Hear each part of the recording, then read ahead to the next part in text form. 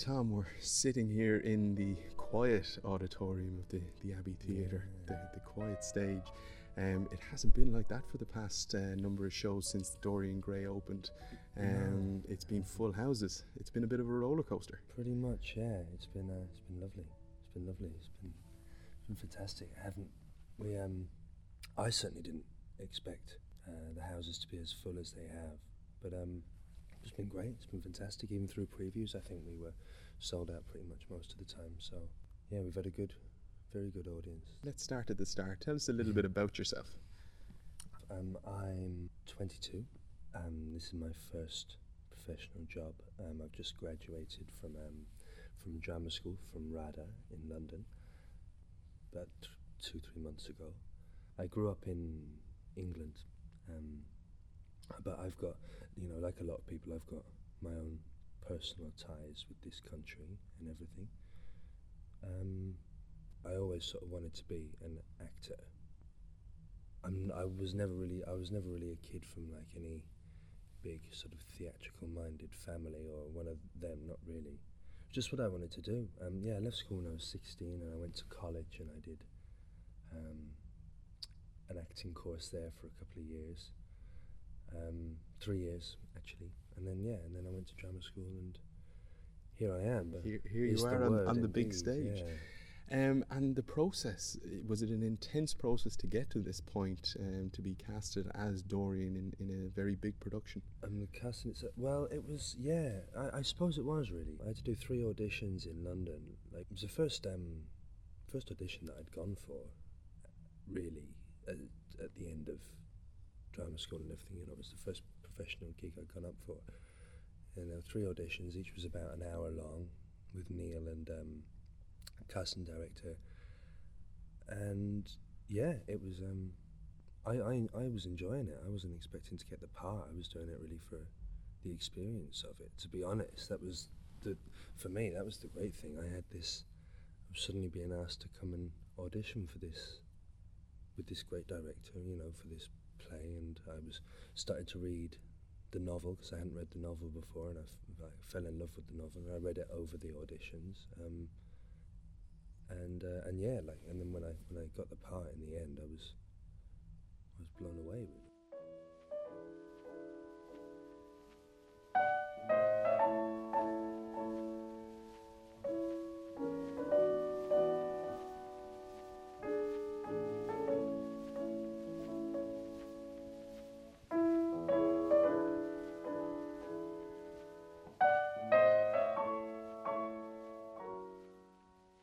Tell us a little bit about that relationship with Neil and how that developed from there to this point.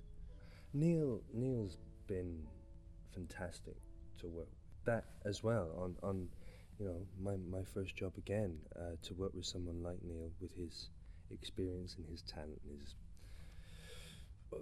his wisdom has been it's been like another training in itself, really. And I'm very lucky to have worked with him.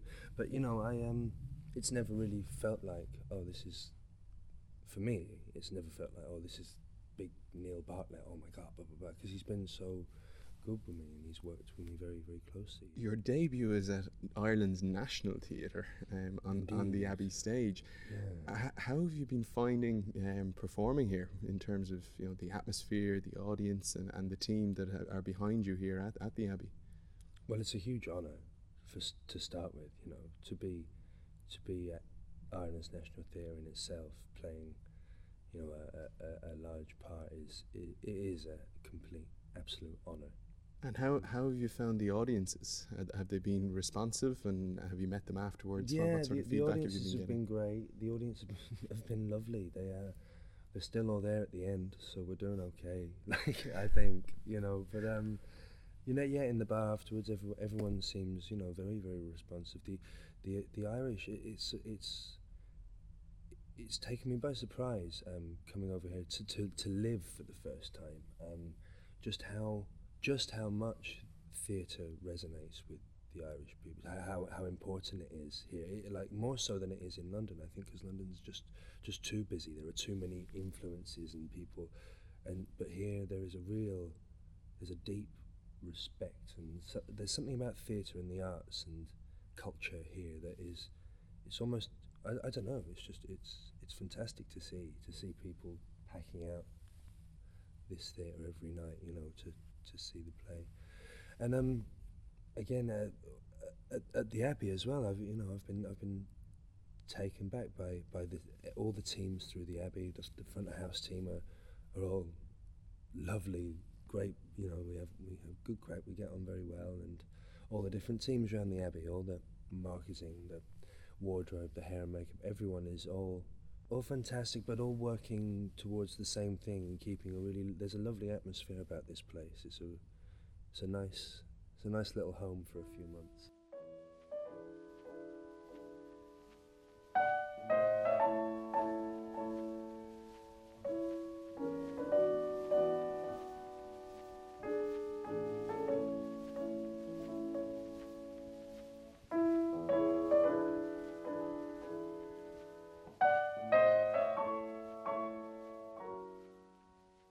So Tom, we've moved down into the basement of the Abbey, down into your dressing room, where you, I suppose at the start of each night, start to take on the Dorian character.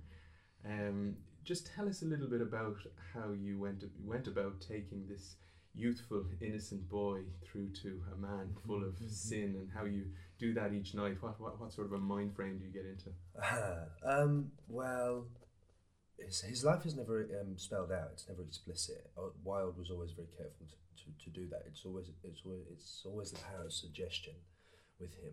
It's always the unsaid. It's always his biggest pleasure is living a double life. So you see a lot of one life and you don't see a lot of the other. You just see the effect that has on him as a person and his behaviour and how he thinks and how he lives for himself. He's essentially, I suppose, a very selfish character. But then the truth is, we all are. I think in terms of scene to scene and to map out the change in him, because one of the biggest things I always found about Dorian is not that he doesn't change, but that he does, very, very much so. It's just his looks are they always remain the same. You just play the text for what it is, and you have all the answers there.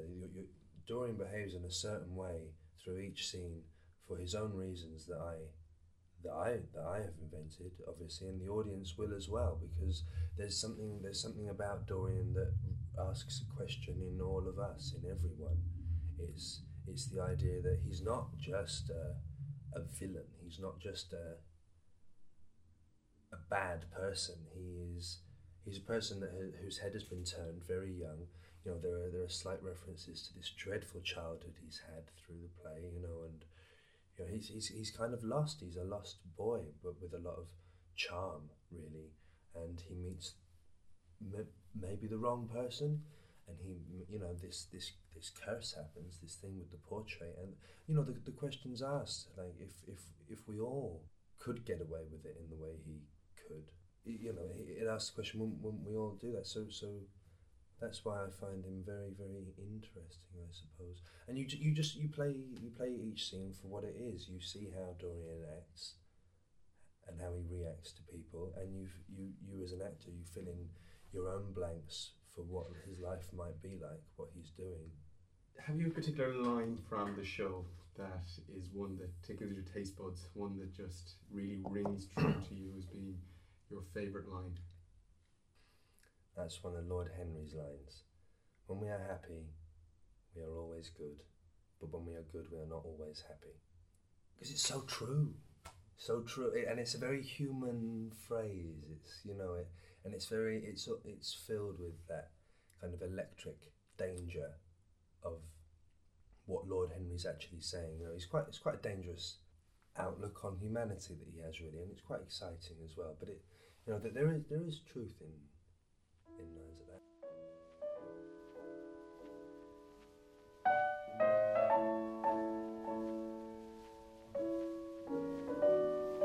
When we are happy, we are always good, but when we are good, we are not always happy.